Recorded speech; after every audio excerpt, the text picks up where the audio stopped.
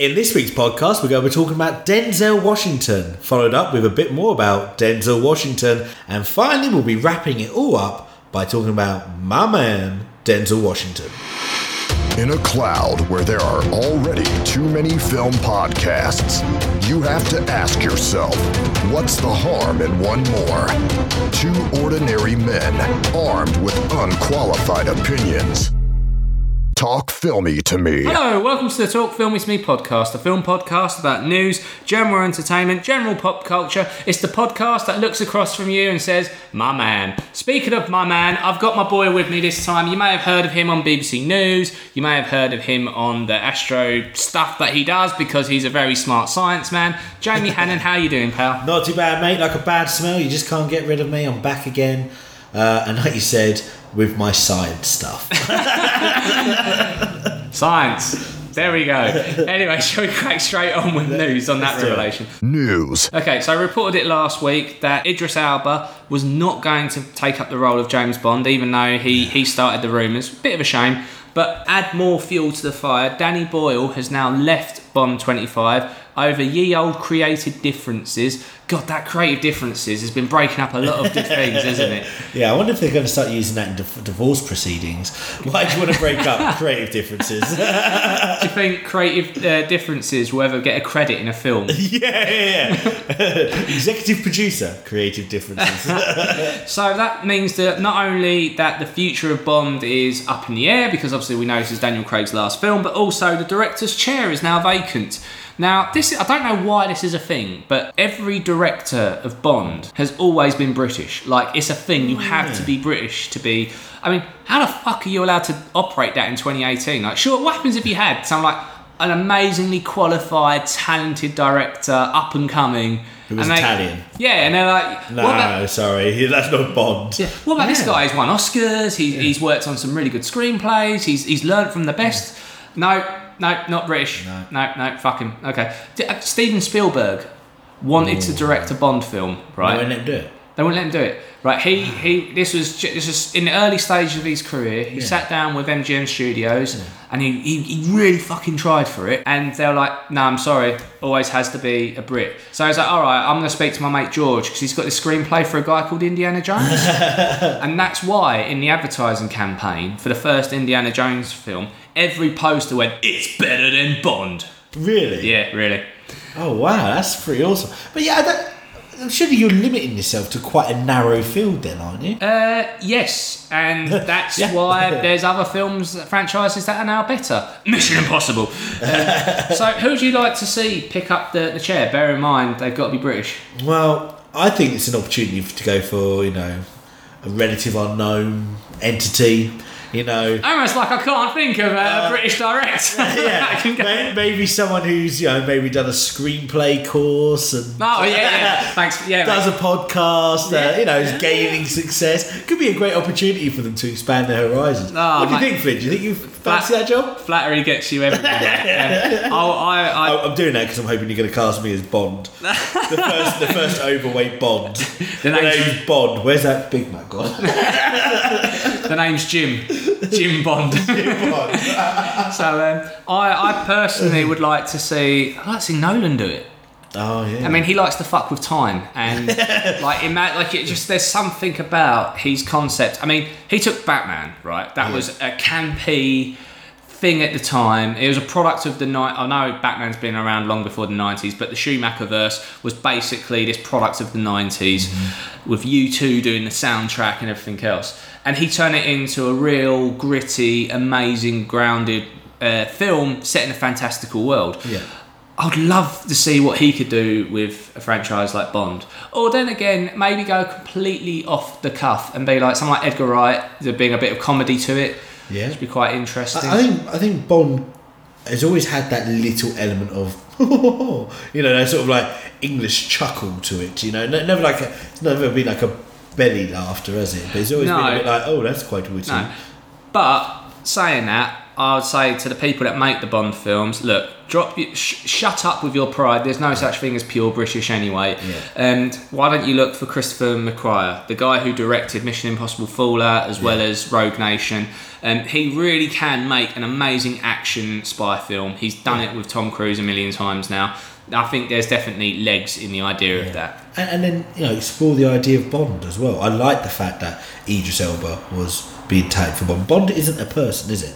As far as I'm concerned, Bond is a code name for an agent. Yeah. I mean, otherwise, the timeline makes no goddamn sense. Oh, it doesn't. You're right to an extent. Like, they've never come out and openly said James Bond is an alias. Yeah. But you're supposed to suspend disbelief and treat it as its own little world. The way I interpret it is that James Bond is an alias for the top British agent. Yeah, and that's a way they could go with it, and I think that's a good place they can start, because then all of a sudden you can be really diverse in your casting. Could be female. Although I don't know how to womanising things. yeah, exactly. I'm not against the idea of a kick-ass, awesome spy film. It's just that the character of James Bond is a bit of a twat, right? He's a product of a dinosaur time, and he is. I think you can't pull off the same allure of that character with a female. Yeah. Doesn't mean don't go make an amazing spy film. Don't go make your own James Bond. Go make your own legacy, your own Ethan Hunt, your own Jason Bourne. There's loads of opportunities for that. Yeah. Anyway, let's move on to other directing stuff. So, Guardians of the Galaxy Volume 3, we've reported on this several times now, but officially it has now been put on hiatus. The film is on hold until they decide what they're going to do. I think Disney ain't going to swallow their pride, are they? No, they're not. They're not at all. They're going to. I think what they're going to do is rejig the order of what the Marvel films are going to be after the sequel to Infinity War, and they're probably going to move Guardians of the Galaxy Volume 3 to the end of that slate, giving them 2 or 3 years to find the right director, the right writer. But also bear in mind, your cast are getting older. Your cast are now entering that stage of their careers where can they pull off being action heroes anymore? Yeah. So can they keep the guts in check? They even do a joke about it in Infinity War where Raccoon says to the Star-Lord, Quill, you're one sandwich away from being fat. I mean, like I say, it's probably for the best. I hope what they're trying to do is do a Sky Sports with Jamie Carragher of suspend them for a little bit and hope it all dies down and then reinstate them. That's what I hope happens. Anyway, let's stay on the Disney trail. Dominic Monaghan will join Star Wars Episode 9. So Dominic, he was in Lord of the Rings. He was, I think, Pippin. Anyway, he was also in Lost. No one knows what his character's going. Everyone was in Lost. Yeah, to be fair, everyone was in Lost. It went on forever. JJ just gets out his little Rolodex and just go, who have I not cast from Lost yet? So he's joining Episode 9. That's building up momentum. And while we're talking about Star Wars, let's keep on that. So Kelly Marie Tran, do you remember? Rose, yes. Yeah, she's gone back onto Twitter now, hasn't she? She hasn't gone back onto Twitter. So what she has done is she wrote a piece for the New York Times, a really, really interesting piece for the New York Times, explaining her absence from social media about body slamming, how people have basically blamed her for Episode 8.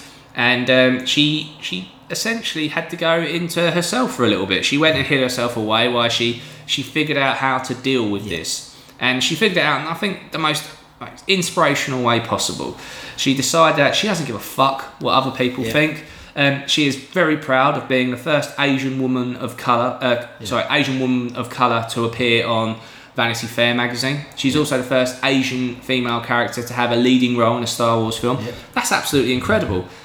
She kind of felt a bit ashamed of herself because she actually changed her name so that Western audiences could understand that. And anyway, in this article, she describes how she's not going to let this get to her. And this amazing paragraph, which I think will basically immortalise her. You might know me as Kelly. I'm the first woman of colour to have a leading role in a Star Wars movie. I'm the first Asian woman to appear on the cover of Vanity Fair. My real name is Leon, and I'm just getting started. Now, that is so powerful, those words, and I think that's absolutely amazing. The thing that's a kind of bit disgusting is that if you Google this article and you look at subsequently the world news that this generated, no one is referring to her as Loan still in... Everyone's still referring to her as Kelly. It's like she's literally just come out and said, look, I chose an English name because I felt that I couldn't be represented. I couldn't get a job because I'm not being represented in cinema, and there's a misconception that audiences don't want to see that, which, by the way, this is very strategically done, because on the weekend that Crazy Rich Asians has just made a whole fuckload of money, it proves that there is a demographic out there who want these films, that they want representation on screen. And, just she couldn't have planned this to perfection any better. The thing is, she is a very good actress. The writing for the entire film, in my opinion, was poor. Yeah. And did not do justice to the actors and actresses in that film. I think Kelly was given a lead role, and I think the way her role was built was brilliant. I feel like it, nothing to do with her at all. She's a cracking actress. I think with the right director, given the next film, she will be an amazing part of the Star Wars saga. I can see that role, her role, growing, and her becoming the leader of the Resistance. I can see that happening. Yeah. And with the right writing, she will go from where she's currently is to stardom within the Star Wars fanboys. But those fanboys out there do not represent Star Wars fans at all. Yeah, I mean, at the end of the day, it wasn't a great film. Nothing to do with the actors and actresses, because they got the roles because they are fantastic at what they do. Yeah, it's the writing. I think to that point, I don't like. I'm with Jamie, and unfortunately, I am part of that fandom that doesn't particularly enjoy The Last Jedi. Yeah. But I fucking respect it. I gave it 4 out of 5 on this podcast, not because of the story, which is kind of weird because it's a high score. I applaud the director for taking his own route, and I applaud Mark Hamill's performance in that. He deserves an Oscar for that, mate. Like, he's so good. Yeah. And even though, and the more you read about it, the more research you do, you'll see that Mark Hamill does not agree with this direction. Yeah. Like, he clearly doesn't. No. He is doing the right thing, what the franchise feels is the right thing to do. Now, what a fucking professional. Yeah. Like, he doesn't agree with what they're doing with the character, and he is the character. He's lived this character for the best part of his life. That's it. But he's got a job to do. He turns up on time. He doesn't just do his lines. He fucking emotes, man. He's so good. That scene where he is described when he first goes on the Millennium Falcon, and he's with R2, and that look in his eye, like that's incredible. It's like Carrie Fisher. Carrie Fisher was brilliant within the film. Yeah. That bit where she wakes up in space and Mary Poppins. Yeah, Mary Poppins her way to the door. That isn't her being a bad actress. That's poor writing. What the hell is that scene? Yeah, I'm getting too much into it. But that's where we've got to make that differential between poor acting and poor writing. Yeah, and Loan or Kelly has had a really raw deal from Star Wars fans. Oh yeah, the put all that on her. That's wrong. So wrong. And I hope, to be honest, Lauren, if you're listening, because everyone in the world listens to this podcast, I will summarise up everything of value you've missed from Twitter. Moving on. So, Death Note. We reviewed it on the podcast a while back. Netflix original, taken from original anime. That was really good. It was a really good film, really surprise package, I think it's fair to say. Yeah. Death Note 2 is coming to Netflix. They're making a sequel to it. Just to remind us, Death Note was with that really freaky guy, wasn't it? Yeah, the tree guy. It was supposed to be voiced by David Bowie. Oh wow, yeah. But then unfortunately he passed away. Yeah. So they got William Dafoe instead to do it. That was a very good film. That was probably one of the best Netflix originals. Yes, it is definitely up there. It is definitely. If you had to do a top 10, actually maybe towards the end of the year we do streaming gems. We should probably do a top 10 ever Netflix streaming gems. But yeah, that's come to Netflix again. That's going to be great. It's a new cast. When's that out? They reckon October 2019, so it's only just been announced, so it's not this year. Then again, Netflix can expedite things. All of a sudden, it'll be next week. It's coming out. But yeah, I mean, they're kind of busy of the 600 other originals and TV shows that they're producing at the moment. Absolutely insane. I'd love to have Netflix money. Yeah, gee. I mean, can you imagine? I mean, I remember how it started. It was just House of Cards. Yeah, and it was like $3.99 a month or whatever it was, because there wasn't a lot on it. No, that was pretty shit. Yeah. To be fair, I don't think their licensing teams are focusing anymore on acquiring other people's stuff, because you've got the Disney streaming service, which is going to basically take everyone's stuff. Yeah. You've got other people attempting. Amazon, although Amazon do not produce as much, I think there's an argument over quality because they've won an Oscar. Yeah, their stuff. It's hard with the Amazon one. I mean, I have Amazon because I have Amazon Prime for delivery, so you can get access to it. Yeah. Although it's very rare you go on it and you find something you want to watch. No, but saying that, Jack Ryan, the Tom Clancy novel, that's been adapted for TV. Oh, yeah. And I keep seeing trailers for it, and it looks so dope. It looks so good. I do want to see that, actually. I keep seeing adverts for that as well.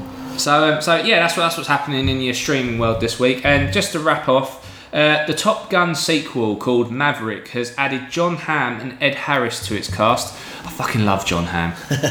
Mad Men dude. Oh, yes. Yeah. He's incredible. And Ed Harris, I mean, let's just say it now. Ed Harris is going to play a bad guy. Yeah. Like, we know it. He's even going to turn up in a black hat, like in Westworld Season 2. And just be like... quality actor, though. He's so good. So very, very good. Oh, I love Westworld as well. That's a great team. Yeah, I can't help but... best Ed Harris performance, probably Apollo 13. Oh God, yeah. He's the mission controller. He's a mission controller, isn't he? Yeah. He's brilliant in that. That first scene where everyone's like getting ready and he puts on his waistcoat. Yeah. Or when they declare Apollo 13 safe and everyone's just like high-fiving and celebrate, he just takes that quiet moment to himself. Yes. Any time there's a moment of victory in my life, I replay that scene in my head. I just sit down, have a quiet... Just sit down back in the chair and be like, we've done it. Exactly. Right, that's your news for this week. So you are what you are in this world. That's either one or two things. Either you're somebody or you're nobody. Be right back.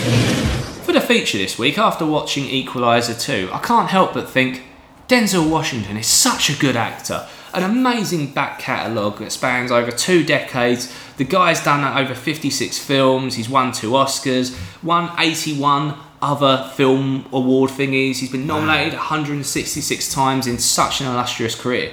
That made me think, what's your favourite Denzel film? For me, he falls into that category of actor who there isn't really a bad example. Like, you think of your Tom Hanks, your Tom Hardys, thank to have the name Tom.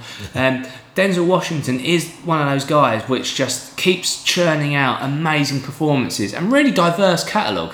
So while I've got Jamie here, I wanted to talk about what are our sort of favourite Denzel films and performances, but come up with almost like a definitive list. Let's go have that top 4 Denzel Washington films, and we'll put them on a list for our Twitter listeners out there to vote on. And we'll have like a Talk Filming to Me ultimate Denzel film. We'll probably do a prize from it, maybe do some awards and stuff that. And I'll tweet Denzel Washington and go, "You are the illustrious winner with this film." But see IMDb go 82 other movies.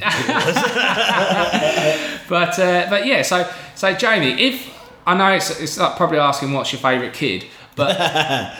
If I had to say to you, what's your favourite Denzel film? Like, what's the top of your list for you? It is a hard one, actually, because I mean, when you start going through his back catalogue and you see all the diverse films he's done, you're like, oh God, yeah, there's that film. There's films that you know he's in, but you just forget about. And then you see him and you're like, my God, that's a great film. For me, I like my dystopian films. I like my end of the world sort of foray, shall we say. And so for me, Book of Eli is a quality film. Although a close second would be Man on Fire. Yeah, I agree with you. There's a lot of people out there who really want... There's a video game franchise out there called Fallout, and there's tons of people out there, myself included, that would love to see that in a film adaptation. Yeah. I don't think we're going to get that, but I think the Book of Eli is probably the closest we're going to get to that. I think Book of Eli is a real... You don't expect it. You wouldn't. No, the end scene, you're like, oh... Yeah, you'll never expect Denzel to do a role like that. No. And his portrayal in that film is absolutely incredible. It's also got what's her name from Family Guy, Mila Kunis. Yeah. She's fantastic in it as well. I agree with you. Man on Fire for me is definitely up there as well. Especially the scene where he's put an explosive up that guy's arse. That's just genius. Just genius. What a way to make someone perform under pressure. Yeah. What I love about that film actually is I love the way it's just the filming of it is beautiful. Like the lens work is absolutely incredible. I love the use of subtitles. There's a scene where he's forgive me if I got this wrong. It's been a while since I've seen it, but he's under a bridge with a guy, and he's basically saying very slowly, very methodically, just saying, "You're going to tell me where she is, or I'm going to break your fingers one by one." And it's just the way the subtitles appears on the screen, very Tarantino-esque actually. Yeah. I wouldn't be surprised if Robert Rodriguez was involved in that some size, shape or form as well. But yeah, I absolutely agree with you that Man on Fire is incredible. and it is definitely up there as one of them. To be honest, I think there's so many different things. Now, obviously, Training Day is one of the big ones that you think about. He won the Oscar for it. Yeah. That being said, I think that actually with Training Day, it's such a good film that the trope has been copied in so many other films now of Rookie Cop. Bad Cop, Rookie Cop, it's a classic now. It's a classic, yeah. They brought that to the main screen. Like that's what we think about. That is the standard. But also, I was listening to a podcast with the director of Equalizer 2. He's worked with him actually on 4 different occasions. He worked on Training Day with him. He worked on Equalizer, obviously Equalizer 2, and that Magnificent 7 remake. So it's a bit of a collaborative partnership that's worked quite a lot. But the director says with Denzel, although he's an amazing frontman, he's only as good as his support cast. Yeah. And Ethan Hunt in Training Day is so good. It is an incredible performance. I mean, and the fact that now he's done that classic thing as an actor as well, of becoming a producer, director as well. He produced Equalizer and Equalizer 2. So we're seeing that true Denzel coming out in those films. I mean, we haven't even spoken about Equalizer 1. No. That's a great film. Yeah, definitely. I'm looking forward to hearing your review about Equalizer 2, to be honest. So at some point in Denzel Washington's career, he decided at a late age to go, you know what, I've done my drama. Yeah. I've played Malcolm X, I've played The Hurricane. Yeah, that was 1992. Malcolm X. Yeah, Hurricane, such a good film. Yeah. And that song by Bob Dylan, it was the story of the hurricane. Yeah, that one's classic. And Philadelphia. Philadelphia with Tom Hanks. Like, that is such a... Again, I'm like a broken record. That's such a good film. But it's the... I'm still like... I keep going quiet for a bit because I keep looking through his film catalogue and I'm trying to find a bad film. Exactly. But anyway, my point is that at some point in his career, he's gone, you know what, I've done drama. I've conquered it. Yeah. I want to learn action. I want to be an action star. And I think Man on Fire is probably that first step into that. I'm going to become a bit more of an action guy. Yeah. 2004. Yeah. Bear in mind, he was in his. I think he's in his mid-60s now. So he made that decision in his mid to late 50s to go, you know what, I'm going to start action films. Yeah. And people might say, oh, he just saw what Liam Neeson done with Taken and wanted to emulate that. Well, actually, Man on Fire came out, I think 3 or 4 years before Taken did. So this was not influenced by what other actors are doing. And everyone who's seen that film, I've never met anyone who's seen that film and didn't love it. What, Man on Fire? Man on Fire. Like, it is a film that transcends generations, different focus groups. Everyone loves that film. Yeah, no, I agree. But actually, I haven't mentioned it. My ultimate favourite Denzel film is actually my favourite gangster film of all time, American Gangster. Right. Yeah. That, for me, that portrayal. I love films that span a lifetime. Yeah. And that film, you really do. You get the real feel of depth of a character. You see it develop. You understand that he started out as a nobody, as just a driver for a successful gangster, but in a very Denzel Washington way, he sat and listened and planned and calculated, and when it was his opportunity, he took it. And it's, do you know, actually, Russell Crowe wasn't originally meant to be an American gangster. Oh, really? No, it was meant to be Benicio del Toro. Oh. And then the director parted ways from the project because of those damn creative differences. And they started again with the project. Denzel was still really, really eager, so they got a new director in, Ridley Scott, nonetheless. And they got Russell Crowe in, obviously of Gladiator fame, working with Scott before. And they knocked it out of the park and made what I think is, for me, it's the greatest gangster movie of all time. I think what I like about Denzel so much is, whilst he plays these action heroes, he plays these drama bits, every role that he plays, he comes across as a very intelligent man. Yes. Very calculated, very careful. Even the pure action films, the way he says things, the things he's saying, it's very well scripted, but I also get an impression as an actor, as a person, that he's a very intelligent, calculated man. And I like that. I like intelligent action heroes because it's not all just about going in and blowing everything up. It's about getting the end goal. I completely agree. So and that's down to the creative team he has around him, right? So no creative differences. No creative differences. There's as mentioned before, a gentleman called Antoine Fuqua. He directed Equalizer 2, Equalizer 1, Training Day. He was meant to be the original director on American Gangster, and they parted ways. I was listening to a podcast with him, and you can tell him and Denzel are of the same ilk. Yeah. I think they're probably, I don't know how they look, but I think they're of a similar age. I think they're from a very similar area, and they've got a similar voice. And when he was talking, he goes, what's it like when you got a new project for Denzel? And he does this amazing impression of Denzel Washington. And you can imagine this conversation, how it would go. So I'll pick up the phone to him and just go, oh man, I got this new script for you. And he's go, just send me the script. Just send me the script. And he goes, yeah, but don't you hear about it? No, send me the script. I'll make up my mind. And it's just like, I absolutely love it. I mean, on Sky at the moment, they've dedicated a whole channel to Denzel Washington. Yes, they have, yeah. I sat there and just flicked through it just to see what they got lined up. And it's like, oh my God, I need to turn the TV off now, otherwise I'm not going to leave. Like, they had film after film after film. So let's talk about when... for me, the mark of a great actor is when they take good material and ascend it to excellence, but also when they have poor material and make it good. Yeah. And I think there's a couple of examples in his career where this has happened. But I'm not a big fan of Flight. Yeah, that was a tough film. That was a tough film to watch, but that being said, because what's the concept? Well, a guy avoids a plane from crashing. Yeah. And he goes to court and admits that he was drunk. Yeah. That's the whole story of the film. I'm sorry, spoiler alert. Just on a side note, that's fucking impressive. Well, that is quite impressive. Like, you should have seen what I could have done sober. Yeah.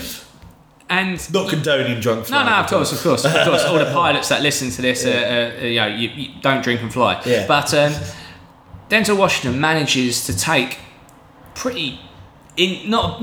not 2 hours worth of material and manages... Is that one of those courtroom drama type films? Yeah, and he manages to pull it off and it ends with him finding sobriety and actually fighting his demons and everything else. Yeah. I think that was the limits of his capabilities for that sort of stuff. And so another one that kind of only just got through for me, Deja Vu. I quite like Deja Vu. Did you like it? I did like Deja Vu, yeah. No, fair enough. An old school film, that one, isn't it? When's that from? Is that from the 90s? 2006, okay, it's still quite modern. Yeah. I mean, there are a couple of films he's done where it's more about it's a buddy team up with the latest it person. So he done Two Guns. Do you remember that one with Mark Wahlberg? Yeah.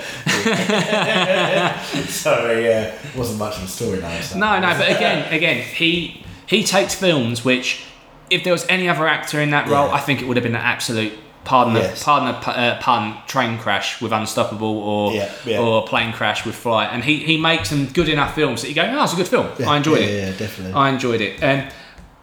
It's really hard. I was there thinking, do I like older classic Denzel in sort of Philadelphia, Training Day, Hurricane, or do I like action It's almost Denzel? Like two different actors, isn't it, really? I think I kind of like the action Denzel, I think for fairness, we should go to classic Denzel and we should go to action Denzel. Okay. It's so hard. It is so hard. Right. Well, I guess in the modern ones, we've got to put Man on Fire. Yeah. Man on Fire and Book of Eli. This is hard. Or do you want to put Equalizer? I really want to put American Gangster in. Oh, American Gangster. This is so hard to nail it to 4. Would American Gangster not count as one of the classic ones? It's 2007, 3 years after we've said the moment where he went to becoming action. Okay, how about this? Just throwing it out there. So Training Day, he won the Oscar for. That's got to be in the list. Okay, Training Day. Okay, that's all I've got. Now, and so that, please pass your votes now. It's either Training Day or nothing. Training Day, probably Philadelphia should go in there. Yeah, okay. Hurricane. I would put American Gangster over Hurricane. Okay, American Gangster. And let's go with Book of Eli. No, Man on Fire. No, Man on Fire. Man on Fire or Book of Eli, you got to pick. Oh, god damn it. Man on Fire. It's just a great. It's got to be Man on Fire. Okay, all right. So there you have it. Man on Fire, Training Day, Philadelphia, not the soft cheese, and American Gangster. Vote now on Twitter. Your favourite Denzel Washington film. All I've got to say is, my man. My man. Hey, how you doing? I'm the driver you called to take home your girlfriend. The credit card was invalid. Come in. You're not gonna ask me if she got home okay? I'm gonna need your cameras, cell phones, anything you might have used to record what you did to her tonight. Equalizer 2 is, believe it or not, the sequel to The Equalizer. It's directed again by Antoine Fuqua, and it's reuniting Denzel Washington, and it's the first sequel he's ever done in his career, which is quite interesting. You think about the amazing career he's had, as we spoke about earlier in the feature. Denzel's coming back as Robert McCall. Again, he's that vigilante fighting street justice who stumbles upon a massive conspiracy that goes right the way to the top. This is a return to form for the character. I really enjoyed a lot of the twists and turns that happen, although they're quite obvious. The action, it doesn't miss a beat. It's incredible. It starts out with Robert having to change jobs, obviously, because of the first film. He was no longer at the warehouse, the Office Depot place, because of what happened in the events of the first film. He's now an Uber driver. And it's an interesting take, because they use this as an opportunity for him to really keep an ear to the ground on what's going on in his area. So he'll pick up a girl from a party, she's drunk, she may have been abused. He drops her off at the hospital and does what his character does in this film, which is dispense his version of justice on this.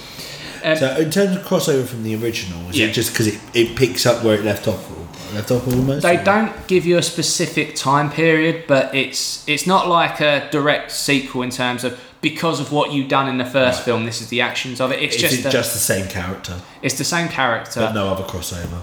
Crossover, really. It's got Pedro Pascal in this as well, playing a character called Dave York, who's an FBI analysis. Bill Pullman is randomly in it. He's got a really small role in it. You just go, oh my God, that's the president from Independence Day. And it's got also Melissa Leo playing a really prominent character in this, actually. But here's my problem with this film. And it's only a small problem, but when you think of these action surprise packages, like you think of John Wick, you think of Taken, and The Equalizer definitely falls into that bracket of a surprise performance in a world which they've managed to create that opens up a load of possibility, but it's got a certain niche to it. John Wick's is that he's in this world of assassins. Taken is that he's going after his daughters, constantly being taken. You've got to question his parenting ability. Yeah. And in this world, it's very much about Denzel's character Robert has got a shady history which you don't know much about, and that he wants to hide away, but he can't. He sees bad things happening. He has to intervene, but it's not on a global scale. It's on a, you know what, that dude's picking on that guy, I'm going to say something. And obviously the escalation violates so that there's R-rated stuff, but it's very grounded. Yeah. That was a massive success. It done a ton of money, and Equalizer 2 actually made a little bit more money in its opening weekend than the first film has over its entire history, which is incredible. But there's this temptation to go bigger, there's this temptation to go badder, there's this temptation to go more global. And that's where this narrative goes. And it's like it loses its charm, it loses what you loved in the first place.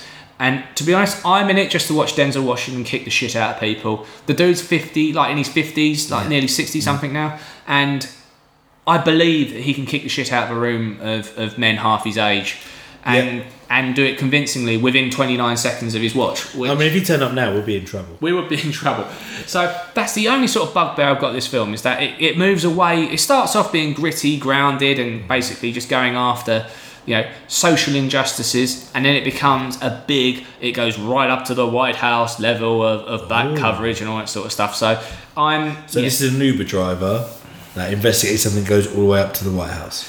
Yeah, I don't want to spoil the storyline, but basically his past catches up with him. Okay. And there are certain people in his life which you weren't aware of. Right. And it is to do with wrongdoings going on in official government procedures.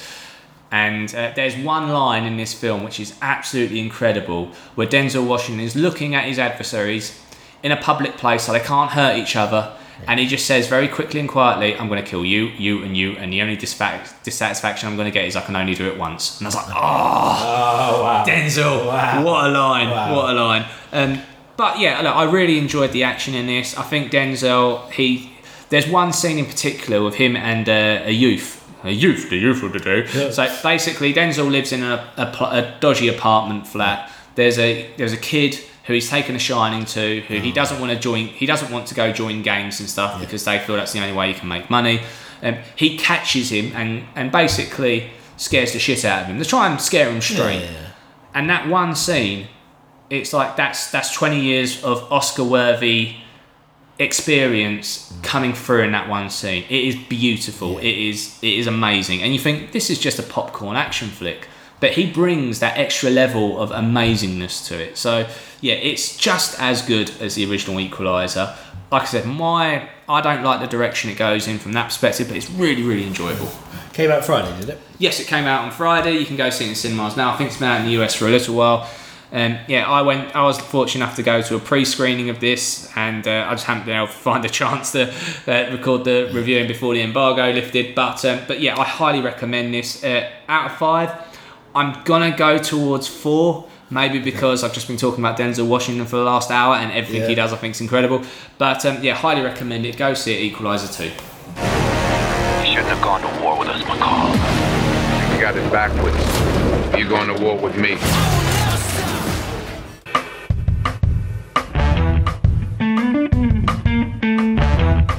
Box office higher or lower, it does exactly what it says on the tin. And it's been a while since we've had a game because we had loads of other stuff popping up and other things we had to review and stuff like that. But it's pretty much what you expect it to be. I will tell my guest the title of the film and how much money it made on its opening box office weekend, as taken from boxofficemojo.com.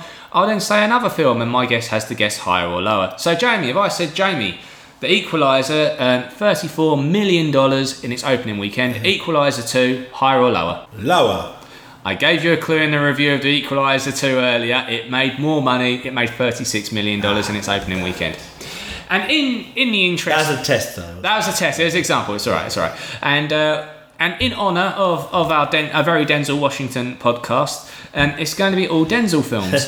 So, Jamie, Unstoppable grossed $22 million... $22.6 million in its opening weekend. Okay. Man on Fire, higher or lower? Higher. You are correct. Man on Fire grossed $22.7 million in its opening weekend. Oh, wow. Right, okay. So 2004, Man on Fire, classic. Yeah. We're going to go to his Oscar-winning performance in Training Day. Oh, why did you say that? Training Day, box office higher or lower. Bear in mind, 90s, less cinemas. Stop it. Tickets were cheaper. He's just trying to put me off. I'm going to say higher. But you won an Oscar. You were incorrect. Training Day grossed $22.5 million. Oh, God, we're talking about a couple $100,000 in all of these. Yeah, I know. He's the $22 million man. Yeah, isn't he just? He should aim for that. He should be like, right, I'm going to make a film that's $10 million to make because we're going to double my money, guaranteed. Well, you're talking about the economics of film there. Yeah. So you can sit there and go, Denzel Washington, guaranteed to draw in that amount. It's opening box office, so don't think this is small numbers, because if you add international to that and gross over a month, you're talking towards the $130 million mark. So anyway, Training Day, 22.5. Let's go to American Gangster. Lower. Nearly doubled. $43.5 million in its opening weekend. I'm doing terrible at this. Okay. So from American Gangster to The Magnificent Seven. Bear this in mind. It had stars like Chris Pratt in it. So it's not just the name of Denzel, it's loads of other actors. Obviously lower. You are correct. $34.7 million in its opening weekend. So from being a cast of big names to only a couple of big names in the next one, The Book of Eli, which narrowly missed out the top Denzel list. Higher or lower? I'm going to say lower. You are correct. $32.7 million The Book of Eli grossed on its opening weekend. And finally, it was the story of the hurricane, the man the authorities came to tame. How much money did that rank in its opening box office weekend? Higher or lower? I'm going to guess it's around the 22 million mark again, so I'm going to say lower. You are correct, but it wasn't 20. Only grossed 9 million on its opening weekend. But bear in mind, it was like early 90s. And So I get it. Okay, so strong finish. Strong finish. Oi, oi. So, yeah, there you go, Jamie. You know your Denzel, higher or lower, 3 out of 7. Thank you for taking the time to listen to this podcast. If you've enjoyed listening to it as much as we've enjoyed making it, please click on the like, subscribe, the follow, whatever button it means that you get more content from Talk Filmy to me. I want to thank my boy Jamie. How can people find you? Find me on Twitter at Mr. Hannon in Space. Hannon in Space! With the echo in here, that sounds really good. Next week, we'll be back with a review, a feature, streaming gem to boot. Until then, stay filmy. Way down in the basement, we'll lock the cellar door and baby. Talk Filmy to me